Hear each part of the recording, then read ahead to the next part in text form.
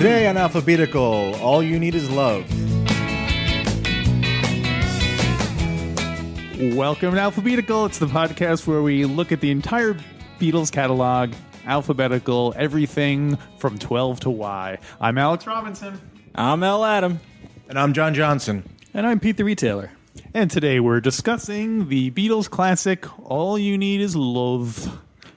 Yes. It's 1967. 1967, originally recorded for part of this big TV show called Our World. Yes. It was created as a single for that, possibly, and became kind of a anthem of that Summer of Love, 1967. Yeah, it was apparently just, they wrote it for this, and then kind of last minute decided to release it as a single, right? Is that the lore? From what I've seen, there seems to be some dispute as to whether it was written specifically for it or not. Right. So there's like two of the Beatles say it was, two of the Beatles say it was just something they were kind of kicking around and said, oh, this would be a good thing for this show. So I guess we'll never know the answer to that one. But that was one of the first satellite transmissions. Has anyone ever seen that show? The first, I think. I have, yeah. You've seen the Our World TV special? No, well, not the whole special. You saw the clip of the Beatles. The clip of the Beatles. I don't think anything. I think that was just an excuse to put the Beatles on TV. I don't think anyone else even did anything. They just showed them doing All You Need Is Love and then stopped it. Right. Yeah, like the whole thing. I've never heard of anything else on Blu-ray. It's like Pablo Picasso does part of it, right? I don't know. Yeah, everyone always forgets that Picasso was on it. Yeah. It's just strange that like this seems like it was supposed to be like the live aid of its time, and yet other than the Beatles, there doesn't seem to be any surviving. It left no residue on pop culture whatsoever. Yeah, that's true. Although, I'll have to go home and look for that. We Are the World. I don't know if that has either. We are the world matters to us, but if you ask some kid today, we are the world. I don't think they know. That'll be an interesting. Kids, call in. Tell us. Tell us if you know about We Are the World. Just like that Boy in the Well song. Kids, tweet in and tell us. Yeah. If you know. Text us. Yeah, text us and tell us about We Are the World. Of course, would kids be listening to a Beatles podcast? That's the whole of it. Hosted by four middle-aged men. Hey, you guys are middle-aged.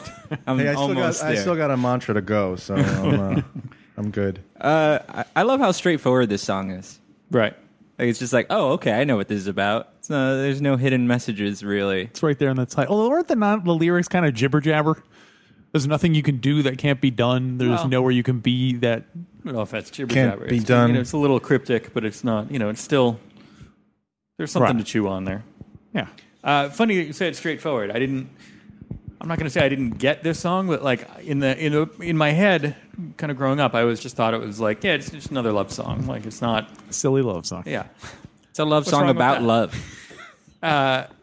No, I just thought it was like it's like, oh, she loves you, yeah. All you need is love, same vibe. And then I had kind of not a breakthrough, but just one day I was like, oh no, wait, they're just saying like all you need is love, like in general, like all you need is appreciation for things, and then it just shot up in my estimation from Not after romantic that. love. Right? Not romantic just- love, but just- just like yeah. no Yeah. hate, just love. The driving force behind everything, Right. I remember my mom or my grandmother, I forget which one, kind of taking the opposite stance, saying like, all you need is love. Like, that doesn't pay your bills. That doesn't, So, not Especially when the tax man comes. Yeah, exactly.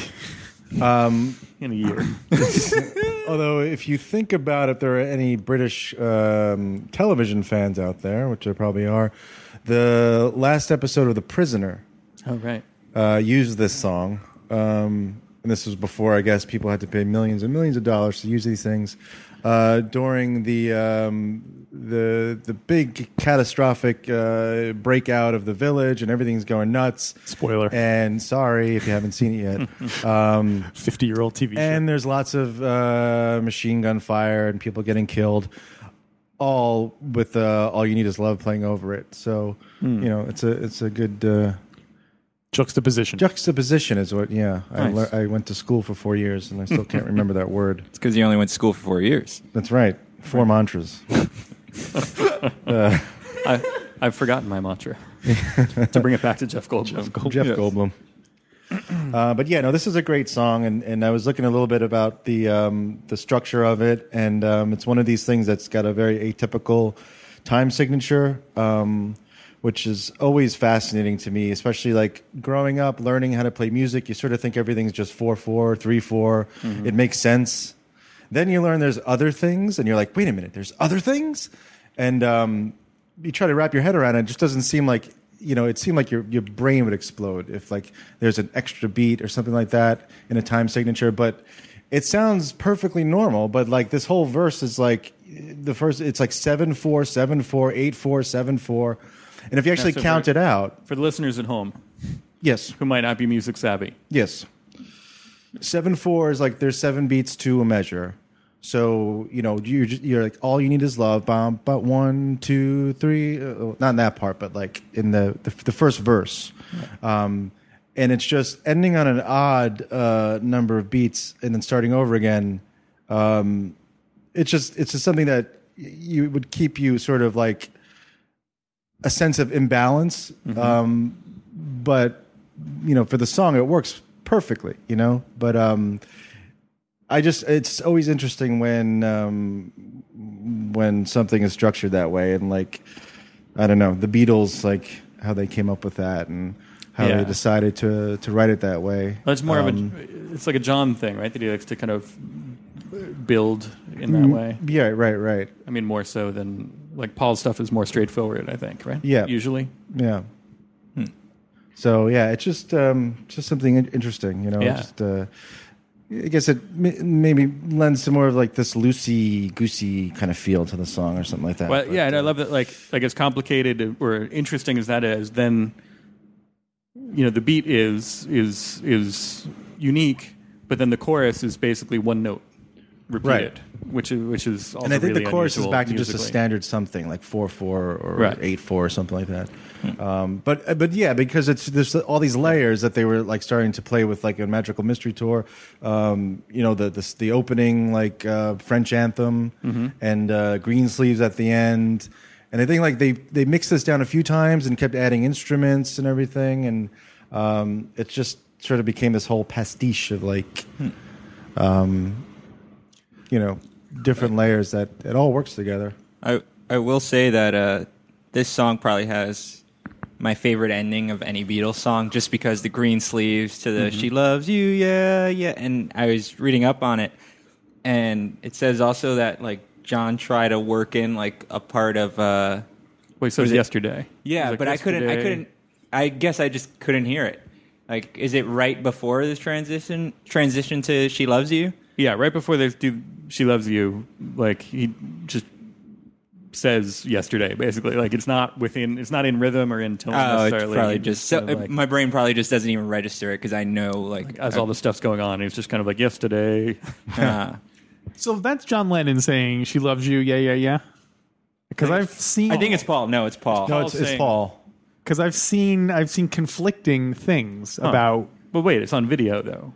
Yeah, but they're like there's people running around and you can't quite so see. It could be Keith Moon. Probably Camera 2's on at that point. So I always thought it was John Lennon singing, and then today when I was reading, they said it was Paul McCartney, and you guys all seem to think that it's Paul McCartney. It sounds like him. Yeah, it always sounded like Paul to me. Huh? And right before he sings it, he says, "I'm going to make this popular."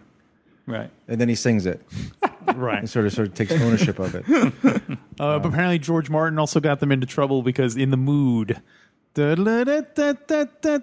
works that into the end of it, and it was not public domain, so they had to pay some kind of thing to Glenn How Miller. ironic is that? Yeah. The Beatles getting slammed for something else. That's where they learned it. Yeah, they're like, what? oh, money. That's how you make money.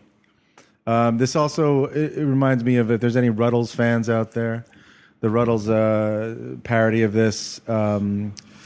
At the end, instead of saying "She loves you," yeah, he just yells out, "Hold my hand, yeah." It always made me laugh. Is that the first time the Ruddles have come up? I think we made a passing reference. Right. Yeah. But nothing in depth. Yeah. Here's a weird thing I always notice, and this is another reason why I think John Lennon is the singer of the "She Loves You" part. It's because during the fade out, John Lennon singing lead is saying, "Love is all you need," and then the chorus is behind him, alternating, saying, "Love is all you need." Mm-hmm. So they're basically echoing what he's saying, and then the "She Loves You" part happens, and then John Lennon starts singing it with he like kind of loses that he's supposed to be singing the lead and just goes back to singing with the group. So that's made me think it was John, and that he kind of stopped singing lead, sang the "She Loves You" part, and then went back to singing with the chorus. Does that make sense to what I just said? Yeah. We'll have to go back to the tapes. But, well, no, I mean, I'm perfectly willing to believe that. But I just wanted to also point out that the weirdness of John Lennon sort of dropping being the lead singer and going to singing with the group. I don't know whether that was a conscious choice or whether he just kind of was like, the group was singing that, so he just joined in with them. Listeners, weigh in. Let's go to Alpha Centauri. We'll catch the satellite broadcast. There you go. We'll watch it. We'll figure it out. Okay. That's the only way you can see the whole Our World. How long was Our? Does anyone know any details about it? No one looked on Wikipedia. I know that at the time it was the most viewed television show of all time. It hit like 400 million people or something. And yet, because you had to. It was the only thing on. Yeah. And yet no living person has ever referred to it. Nobody remembers it. It's like everyone had to sign a confidentiality agreement after it came out. Everyone remembers JFK and Nixon. We don't talk about that. Speech. Yeah. I mean, maybe it wasn't recorded, so that's why a lot of the stuff was just kind of lost to the ephemera. I feel a Doctor Who plot coming on. Yeah, exactly. Yeah. They're going there to figure out who sings "She Loves You" at the end. So to bring it back to licensing fees and all that, this is the one that Adam and I think we're referencing earlier in the week, or was it last week, that we were talking about Beatles songs being used for commercials and whether or not you could use one for a laxative. But apparently there was a commercial with "All You Need Is Loves" where they did it was a diaper commercial. Oh, okay. Wow. And that made some fans upset, strangely. Yeah. So pretty what is the crappy ruling thing. on that? That is, it's considered parody, so it's free game.